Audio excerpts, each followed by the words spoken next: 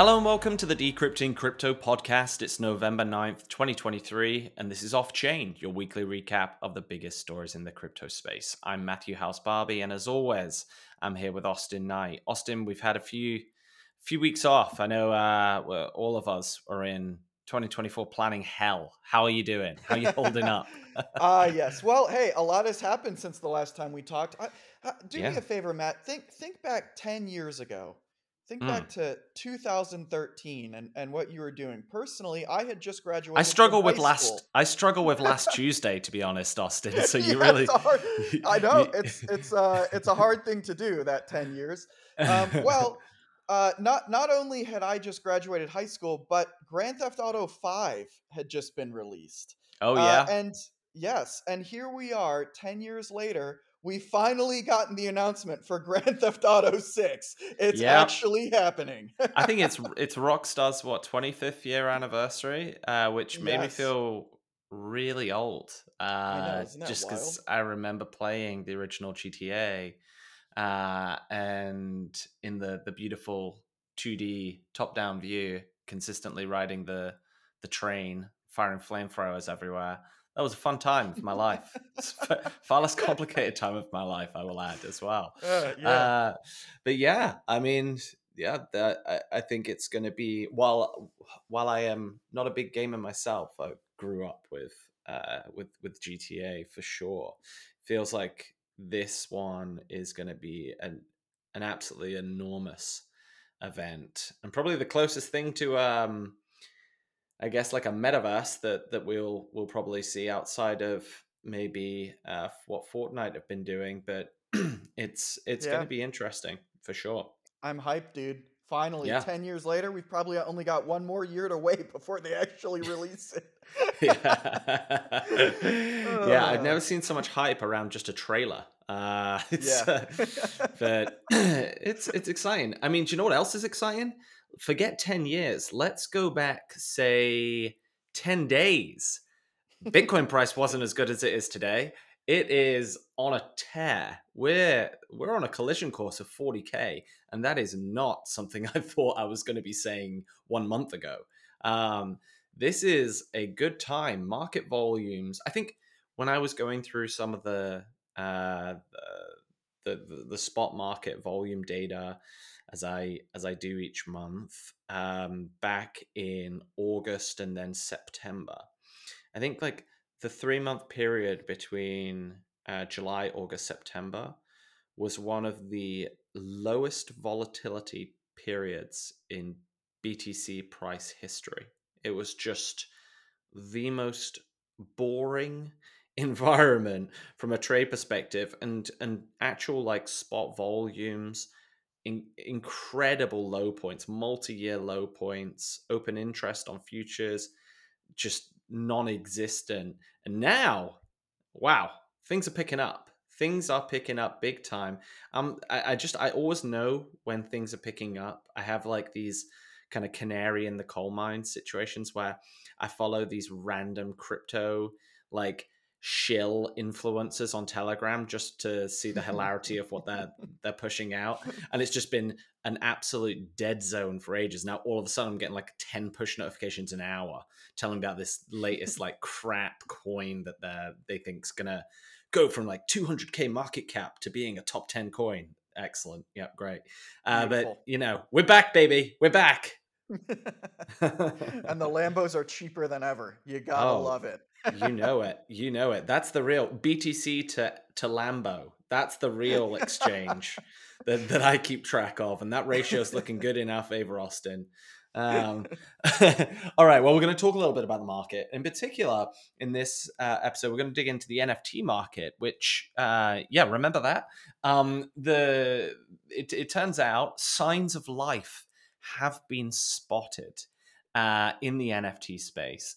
And in the past, in particular, 2 to 3 days, the space is just on a tear again. I want to dig into some of that, and of course, it wouldn't be an episode of Off Chain without us mentioning our curly head friend. We will, of course, cover off the latest and greatest from SBF. All right, let's jump in our first story of the day.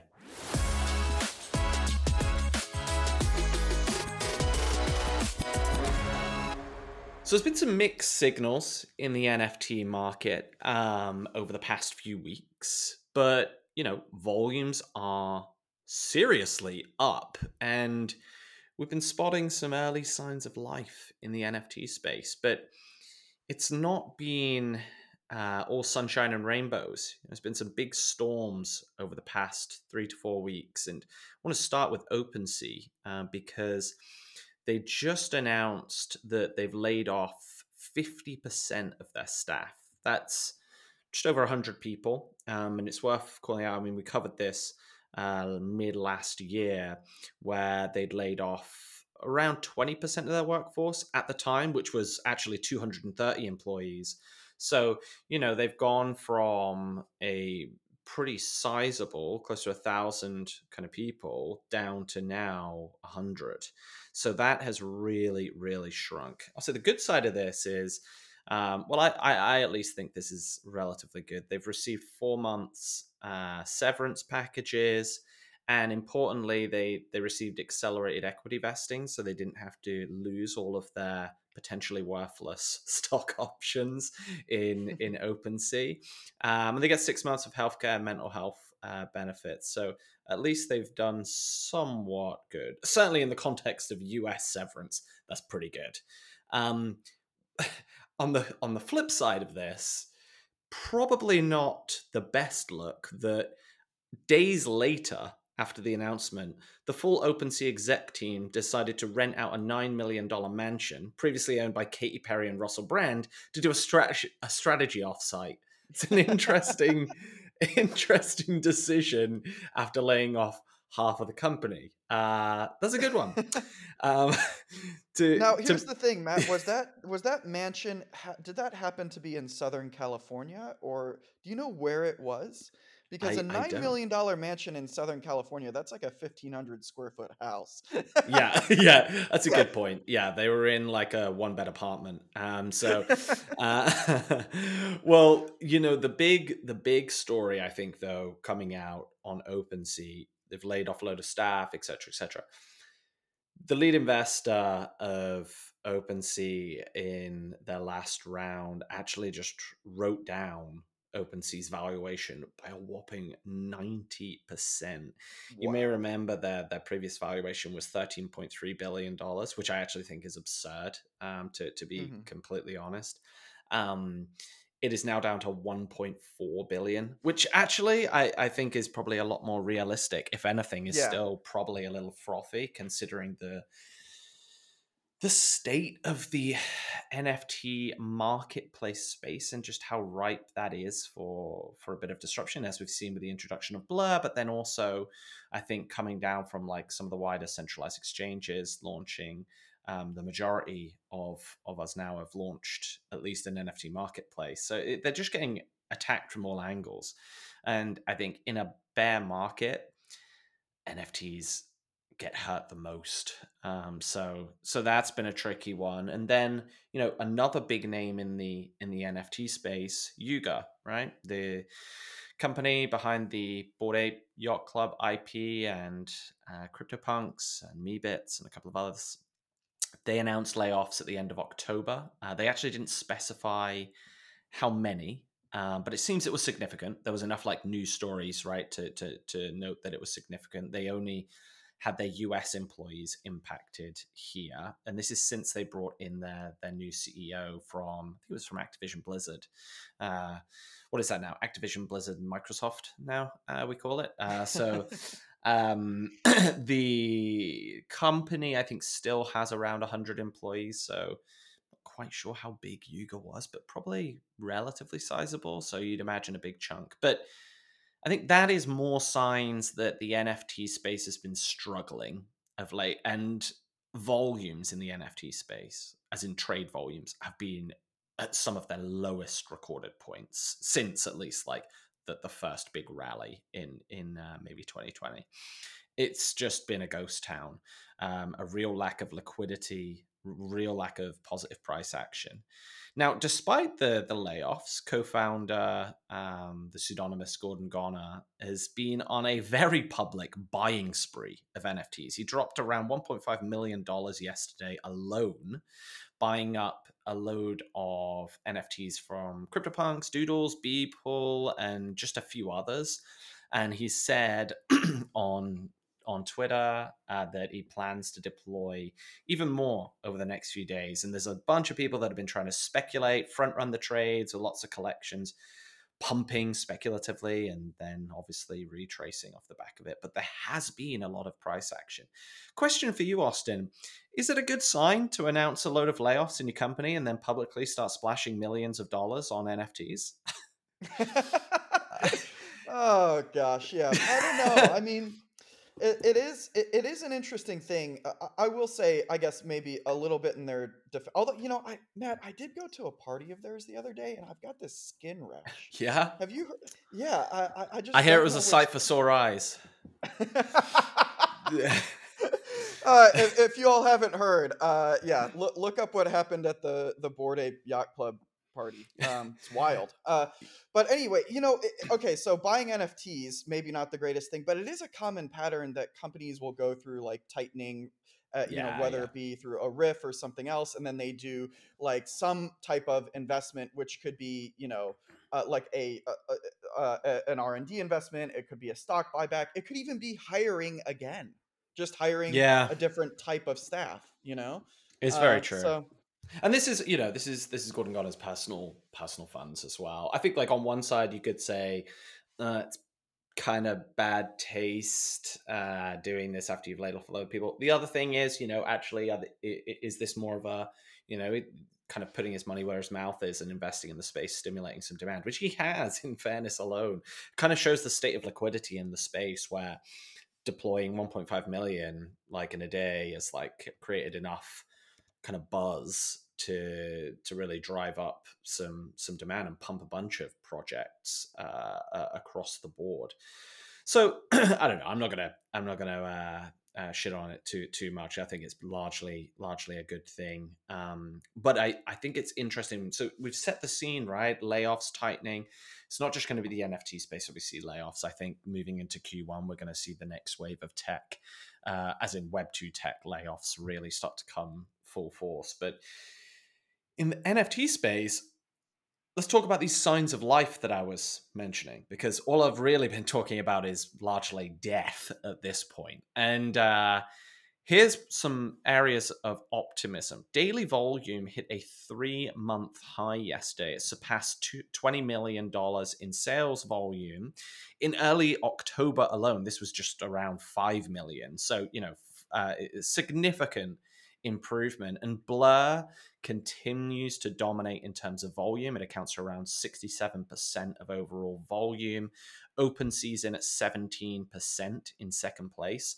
And then I actually think like third on the list is actually like CryptoPunks' own native marketplace. It's basically these two battling it out, and in all honesty, just Blur. They have really dominated market share from a volume perspective since launching their a big kind of incentive campaign. But one area where OpenSea has had an edge for a pretty sustained period was that while it had lower volumes, it consistently had somewhere in the region of like 2x the number of unique traders on the platform versus Blur.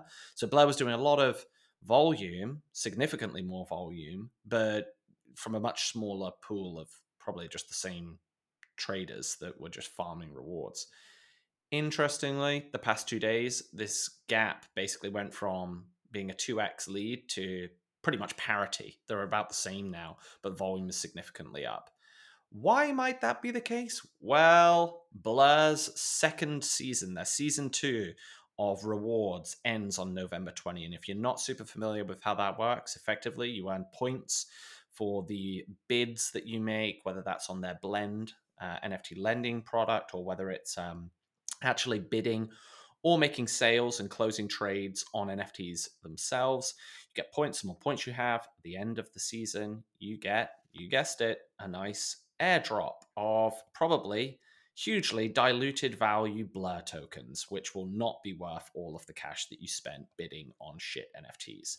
So, if there's a silver lining, don't worry about it. Most of the season two bidders are probably going to be underwater at this point, even if season one was quite profitable from that perspective. So, what I would expect is a lot of last minute farming, increased volume as a result. And we are seeing a ton of gains across pretty much all the big projects in the ETH NFT space, and double digit gains in many cases. So there's a lot of activity happening, and once you have this big spike in volume during times of low liquidity, it's not unusual to see huge swings in price action to the upside. So we'll see. Some of it, the momentum seems to be holding slightly, but one big area, and this is the last point I want to call out on this, a big, big area of kind of momentum, narrative that's coming back up again, and growth that's happening in the NFT space is on Bitcoin. Ordinals. You may remember back in, I think it was February of this year, we did an episode where we did a deep dive to explain ordinals, the the Bitcoin NFTs, and dug into all of those. You should definitely go read that up. We spoke to some of the early builders in the space, and we were doing this ourselves, playing around on the Bitcoin blockchain. Actually minted one of the first 1,000 ordinals to appear on Bitcoin. So we know what we're talking about. They have been just on another absolute tear. And what I thought was particularly interesting is, for the first time, Bitcoin NFTs overtook ETH NFTs in daily trading volume. That was yesterday. Their volume seems to be down around 50% today, but there was just a huge, huge amount of trade volume come up. And one of the, I guess, triggers of this was Binance listing the BRC20 token Audi on the Binance exchange. So if you're not familiar with BRC20 tokens, we probably don't have a whole lot of time to explain this, but very complex technologically to actually even list these kind of tokens on an exchange. So Binance have obviously taken on a bunch of extra operational stuff to get that going. It pumped about 50% upon the listing. And with the rise in interest in ordinals, Bitcoin fees are up just a casual 1,000% since August. So that's picking up. And when you look across kind of many of the top ordinals projects, they have really kind of pumped hard. So Bitcoin Frogs, which is probably the largest, I believe, of all of the ordinals NFT collections, they're up 12% over 7 days. OMB up 60% over 7 days. Bitcoin Punks up 7%. DGods up 39%. And then just looking, which I often do, is like the sub 10K inscriptions. That's the first 10,000 ordinals that were minted. They've rallied, their floor price is up around 43%. So you can see tons and tons of activity happening here. I think if while I'm not an active NFT trader, I spend a lot of time keeping and paying attention to this. I think everyone in that space is going to be very relieved to see some liquidity coming back in the markets. And even if it's nowhere near even the peaks of Q1 of this year, it is a significant increase on the past few months. So there is life yet in the NFT space. And Yeah, what a speaking of shakeup. life, yeah, a huge shakeup, huge shake. It's very, I very mean, different.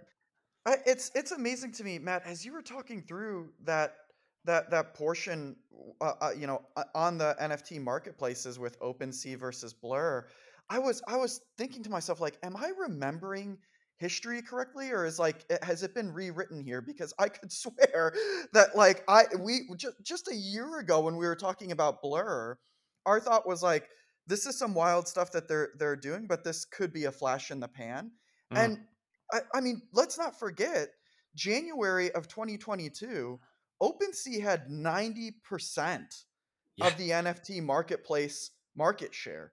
it, And it was then it was unmovable. It It was was basically agreed upon that they were going to dominate. They were positioning yes. themselves like, Coinbase X esque UX for NFTs, and they were just gonna scoop up the entire market share, and no one could beat them. Yeah, and then just a year ago in October, you know, that's really when Blur started to hit the scene.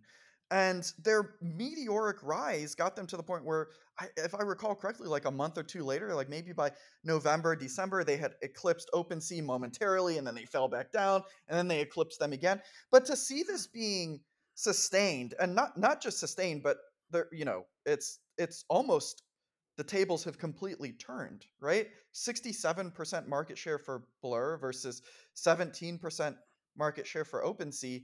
It's just wild to see that. Here's my take on this, right? And I think that this can be explained. I think this is actually something that, if you're an NFT marketplace, it has to be a concern, regardless of who you are, right? So the ability for the market share and when we talk about market share, we're talking about the distribution of sales volume, which ultimately is the most important thing because that's where you're generating fees and that's where you're generating revenue as a marketplace. For it to for it to jump that dramatically over such a short space of time, going from like 90% down to 17% in like a year, but even in the space of a few months, right? Like cutting that market share in half. When you dig into the data behind a lot of this, and the point I was making earlier around the fact that OpenSea historically had nearly double, consistently at least double the number of unique traders on their platform, yet they're doing a fraction of the volume. What this shows is that the lion's share of all of the trading volume is done by a very, very small percent of traders. If Hmm. you can incentivize that very, very small pool of whales that ultimately spend all of their time trading between each other, right, to come over and and trade on your platform, you will win in this space as it stands today. Those whales control the NFT space. They largely are the ones that are making markets, that are setting the prices ultimately. And what are they motivated by? Profits. So how can you bring them over? Well, you spin up a really attractive money printing incentive scheme that incentivizes them to bring their liquidity over to you. So Blur did. They did it very effectively. They saw this, they did it. In a bear market in particular, when retail are not trading on NFTs right now, and haven't been for some time, it is just these whales that are making up the trade volume.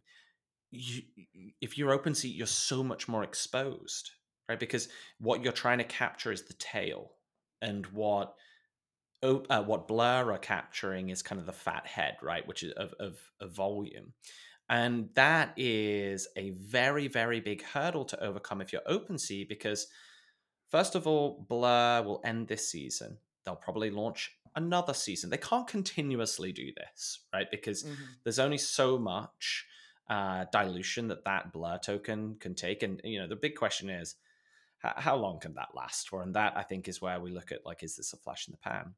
But from OpenSea, how do they get back these big whales? They've got no real differentiator. Like, the whales, okay, maybe you build like some pro trading tools, things like that, but I don't know. Like, the only thing I see is if OpenSea launch a token, right, and do something there. But this is a US entity. They are not going to launch a token. It's far too complicated. They already have raised a ton of capital as well, around kind of equity. It would be too much of a complexity, in my opinion, and risk for them to launch a token. I don't see where this goes, and that's where I think this Yeah. market is in a really challenging spot.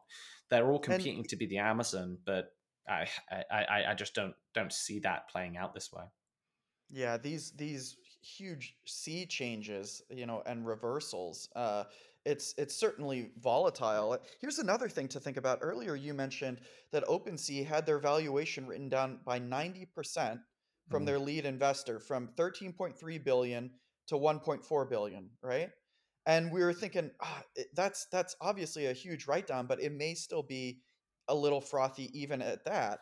Now Yeah. think about this: if they're at 17% of market volume and Blur is at 67% of market value, market share, where does that leave Blur? Well, in February of this year, Blur, that was the last time that Blur did a funding round, and Yep. they raised at a $1 billion valuation. So does Mm. that mean that Blur is worth several $1 billion now, or OpenSea is worth actually way less than their 90% markdown? Yeah. Well, I think it's interesting, right? If I was going to bet on either of these as an investor today, who would I bet on? And actually, I would probably, as crazy as it sounds, pick OpenSea. The reason Hmm. why I'd probably pick OpenSea is that once Blur is positioned at traders, hands down. I've used Blur a bunch, and I quite like it. Retail is not going to use Blur. It looks horrible for a retail user. On the other hand, for the retail consumers, the kind of mass market appeal, if you like, OpenSea is designed exactly for that. I think in a bear market, it absolutely sucks. A few things click together, and I do think we'll see another big bull run in the wider crypto space. And I think that will inevitably, even for a period of time, bleed into the NFT space. And as the NFT space evolves and we start to see like more use cases take shape there, I think OpenSea is best positioned to capture the quote unquote masses. I don't actually think Hmm. NFTs are going to be for the masses, but like in the grand scheme of this, right? So The masses I of the dramatic minority, which yeah, is people that will be trading exactly, NFTs. exactly. So I think that that's where I'd largely place my bet. I think that we're going to see a meteoric shift in almost like the D2C effect of NFTs. We're already starting to see this, right? I think that Yuga have been exploring building their own homegrown marketplace for board apes. And that's what they had for punks. And the more that starts to happen, and the more that the larger projects can still drive up enough liquidity for it to make sense for sellers to list on those marketplaces, the more fractured the volume gets, and that's then when a lot of these projects start to suffer at the marketplace level. But I think it's going to be really interesting to see. I'm very keen to understand how ordinal starts to evolve, and the Bitcoin NFT space is very, very difficult, in all honesty, or time consuming to just like even go through the process of like buying, owning, storing ordinals. Trade volumes are much lower in general, and things move slower. It's not a great spot to be for, like, unless you are doing it kind of 24/7. So we'll see how that kind of plays out, and I am really keen to see how the just wider NFT marketplace kind of plays out over the Mhm. coming years. But with that, let's jump in and take a pause on NFTs and jump into the wonderful world of Sam Bankman-Fried. SBF has been convicted on all charges. Matt, we've been talking about this for about a year now, believe it or not. Brings a tear to If my you eye. Yeah, I know. And we've had so many episodes where we've talked about SBF and FTX and the incredible historic fraud that was perpetrated at FTX. Um, well, now we have some closure to this. It's not completely done. There will be more, but I think that this is a nice opportunity a year later after uncovering and unpacking this fraud and dealing with the roller coaster ride of emotion around people losing their life savings and their livelihood and their jobs, it taking down so much of the crypto market, entire projects collapsing as a result of this, and us wondering, are they even going to go after him? Like, what's going to Yeah. happen? And look, it looks like some justice might be served here. Granted, maybe it's not the level of justice that we want, and I think that there's still some wrongs to be righted, especially with all of these billions of dollars of funds that have been recovered, making their way back to people, on the retail side that lost all of their money from FTX and this fraud that was committed. But even so, we do have some closure here after this 5 week trial, where the jury deliberated for 4 hours and 40 minutes. It's actually a pretty short amount of time. Hmm. And they unanimously determined that SBF was guilty of all charges. That amounts to 2 counts of wire fraud, 4 counts of conspiracy to commit fraud, and 1 count of conspiracy to commit money laundering. And the If jury there is expressed.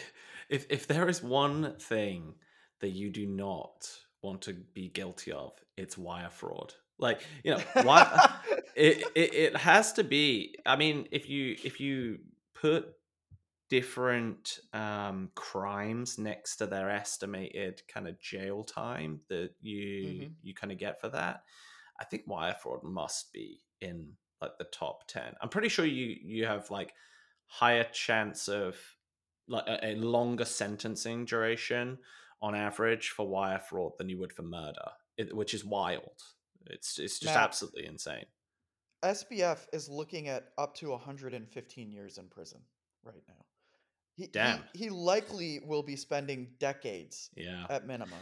I think I saw It's like people think it's going to be like 35 kind of years, something like mhm. that. I mean, yeah, realistically, Which is a long that's time. it's A a long lot. time.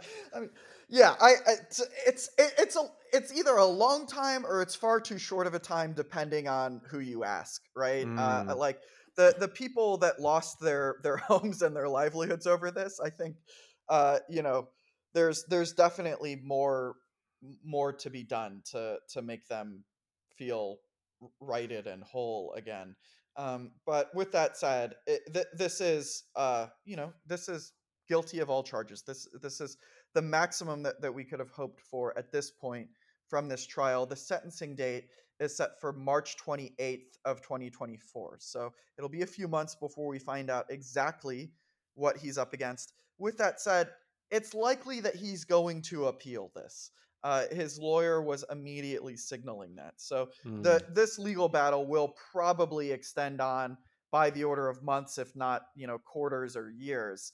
Um, but it's trending in the right direction, and we do have some semblance of justice that is about to be carried out here. The jury, after they shared their verdict, expressed that SBF committed one of the largest financial frauds in history, with nearly $10 billion in misappropriated customer funds spent on luxury real estate investments and dark money political donations.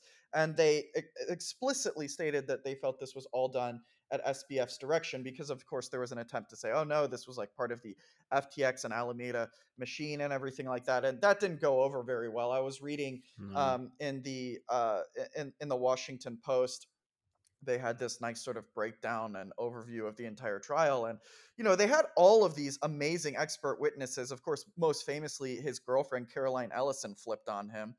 Yep. And what they were saying is that, like, their legal analysis basically concluded that actually the most damning witness, the most damning evidence against SBF was his own testimony. Yeah, I that's what I kind of thought. I was like, I going through a lot of this, and I was following a lot of um, the analysis. I think the Financial Times is a similar, really good write up, and a couple of podcasts that dug into it. But it just feels like Sam, in true Sam fashion, tripped over his own words in particular. And I mean, I think he was always going to be found guilty, Mhm. but he didn't do himself any favors. And you got to It's yeah. question the legal defense. At the same time, I would not have wanted to be those lawyers trying to figure out how you defend someone that is just on the borderline of being like indefensible. So it felt like probably a bit of a Hail Mary that they were throwing. So Yeah.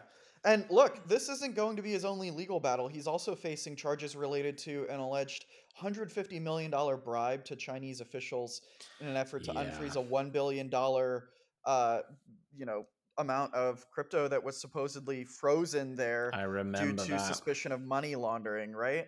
I And saw then he's Caroline's. Did you see Caroline's comments around that? They were so damning. This was the one that got me a yeah, lot during this. Yeah, she basically just said, like, yeah, no, this was ordered by Sam. And I think they had like some notes or something around it, but man, ouch. Yeah. Caroline, I'll never forget when she was spotted in that Starbucks in New York, and immediately we all knew she is looking for a bus. Give me a bus to throw Yeah. SBF straight under, Yeah. Yeah. and that And I has don't blame happened. her. Yeah, I do not No, blame not her. at all. Yeah. Uh, Not at all. I mean, look, the reality is he is ultimately responsible for this. And I think that the evidence was very damning. I mean, like I said, it's not just Caroline Ellison's testimony, his own yeah. testimony and the hard evidence is really what was working against him in the greatest way. He's also facing charges related to violating campaign finance laws, which I think is going to be particularly interesting in the context of the sort of U.S. angle Mm, of this story, because don't forget he was the second largest donor to the Democrat Party after George Soros. There's a yep. lot. This is a tough one. I mean, this is going to be like a very contentious thing. I don't think that. I don't think that the campaign finance issues are going to go away too silently. At least they No. shouldn't.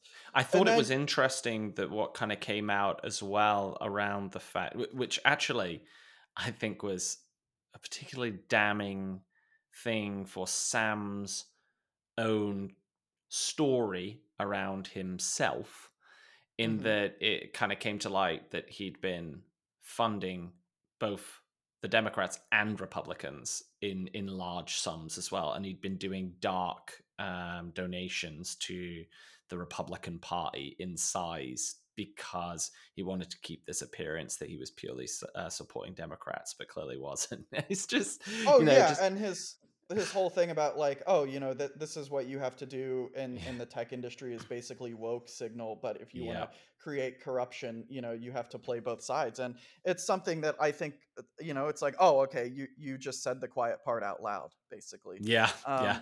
Um and so look, he's going to be up against campaign finance charges. Also, I mean, very predictably, dozens of lawsuits from business partners. Oh yeah. I have to imagine Tom Brady is not too happy right Yeah, now. I'd say so. I'd say be a little bit miffed about this. There's going to be a lot of it. I mean, this event. You know, being someone that has been that was working in the crypto space full time through the event and now after the event. I can't begin to explain how different it is to work in the space post FTX. It is a monumental, a landmark moment that's changed and shaped not just the public perception, but the regulatory direction, in particular in the US, and just I think just the way in which people operate in the space as a whole. I think there's been a lot of good that has come out of this. There's been a lot of bad that's come out of this. Um, it's really challenging. I thought some things that I thought were interesting to share actually that I've seen happen recently. So there's been a lot of speculation around a possible relaunch, right, of FTX, and we've been seeing people various news stories around this, and we've still got the looming kind of bankruptcy saga of FTX, and will people get their money back? And it seemed like um, things were looking a lot more positive. What I thought has been interesting is in the past few days, I've personally had I tend to get quite a lot of just like random deal flow on whether that's like jumping into a seed round or whatever like that in this space. I've had three separate offers to buy FTX kind of um, bankruptcy claims at 50 hmm cent on the dollar or below. Which I'll say I haven't, and I haven't had that before. But in like minimum six figure like sums, people are trying to offload these, which I feel like is a big signal here that a lot of the individuals with these claims, this isn't just about them needing liquidity now. It's much more of a concern that going to be this isn't going to be coming back. Yeah. I thought I would kind of share that because I thought it was interesting because these just all of a sudden have been coming my way, and it's been like, okay, this is interesting. I get this like sense that someone knows something I don't. Basically, is what I would Hmm. say here. Yeah, that is. Ugh, that does not bode well. It's scary No, to hear. yeah. Well, that's what you might call alpha. I don't have alpha for you, Matt, but I do have another curveball, which is scroll down in our doc here and look at this photo that I've posted in here. I know our listeners can't see this, but this is a photo of what looks to be a maybe like a 6, 7, 8-year-old Caroline Ellison. um, it turns out that potentially Caroline Ellison appeared on the American Kids TV show Arthur in 2003. It's So just not Alpha. another. You don't have Alpha, but you do have Arthur. Some would say. Exactly. Yes, Yeah. that is the right way to put it. Uh, take a listen to this and tell me if this is Caroline Ellison. My name's Caroline, and this is the library at the Mariah L. Baldwin School. And today we're going to be talking about scary stories. Is this from the court case or is this from Arthur? I know.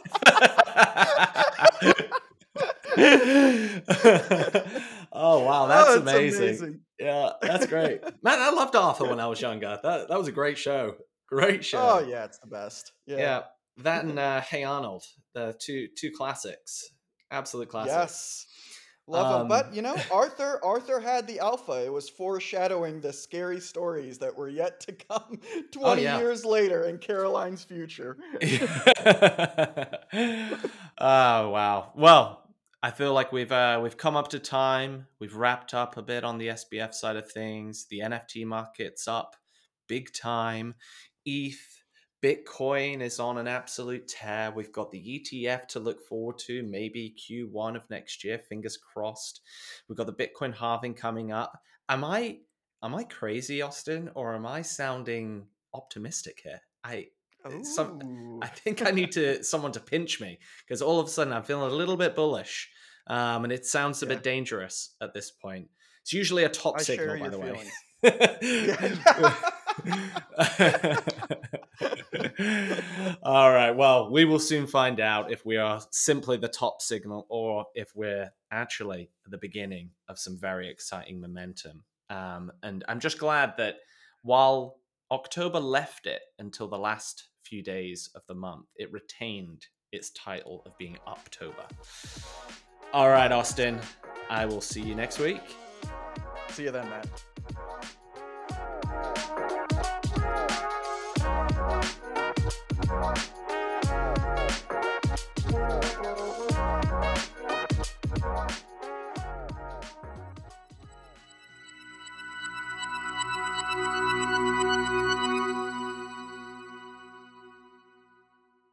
The contents of the Decrypting Crypto podcast should not be used and are not intended as investment advice. Please do your own due diligence before making any investment, cryptocurrency or otherwise.